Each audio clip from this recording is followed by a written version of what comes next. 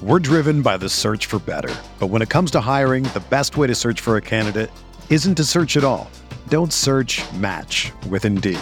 Indeed is your matching and hiring platform with over 350 million global monthly visitors, according to Indeed data, and a matching engine that helps you find quality candidates fast.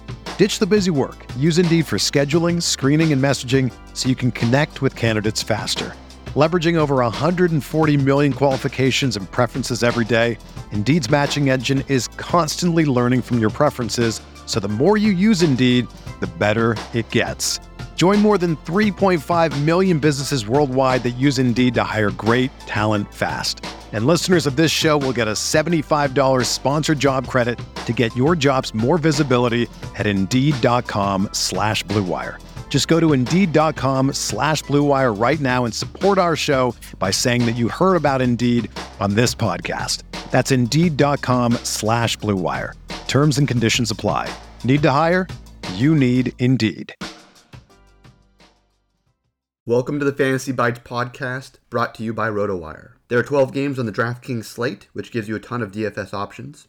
First pitch is at 7:05 Eastern. For pitchers, Garrett Cole has been exactly the pitcher we expect, with a FIP under 3 and 11.24 strikeouts per 9 innings. Now he gets to face the team that is scoring the fewest runs in Major League Baseball by a considerable margin. Also consider Merrill Kelly, who's having a strong season until he was absolutely lit up by the Dodgers a few starts ago. Even with that, though, he still has a FIP under 3.5 and now faces an easier matchup in the Pirates as they rank 29th in runs scored.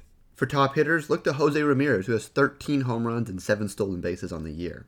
He faces Bruce Zimmerman, who's been giving up an incredible number of home runs recently, with a whopping 12 over his last 4 starts.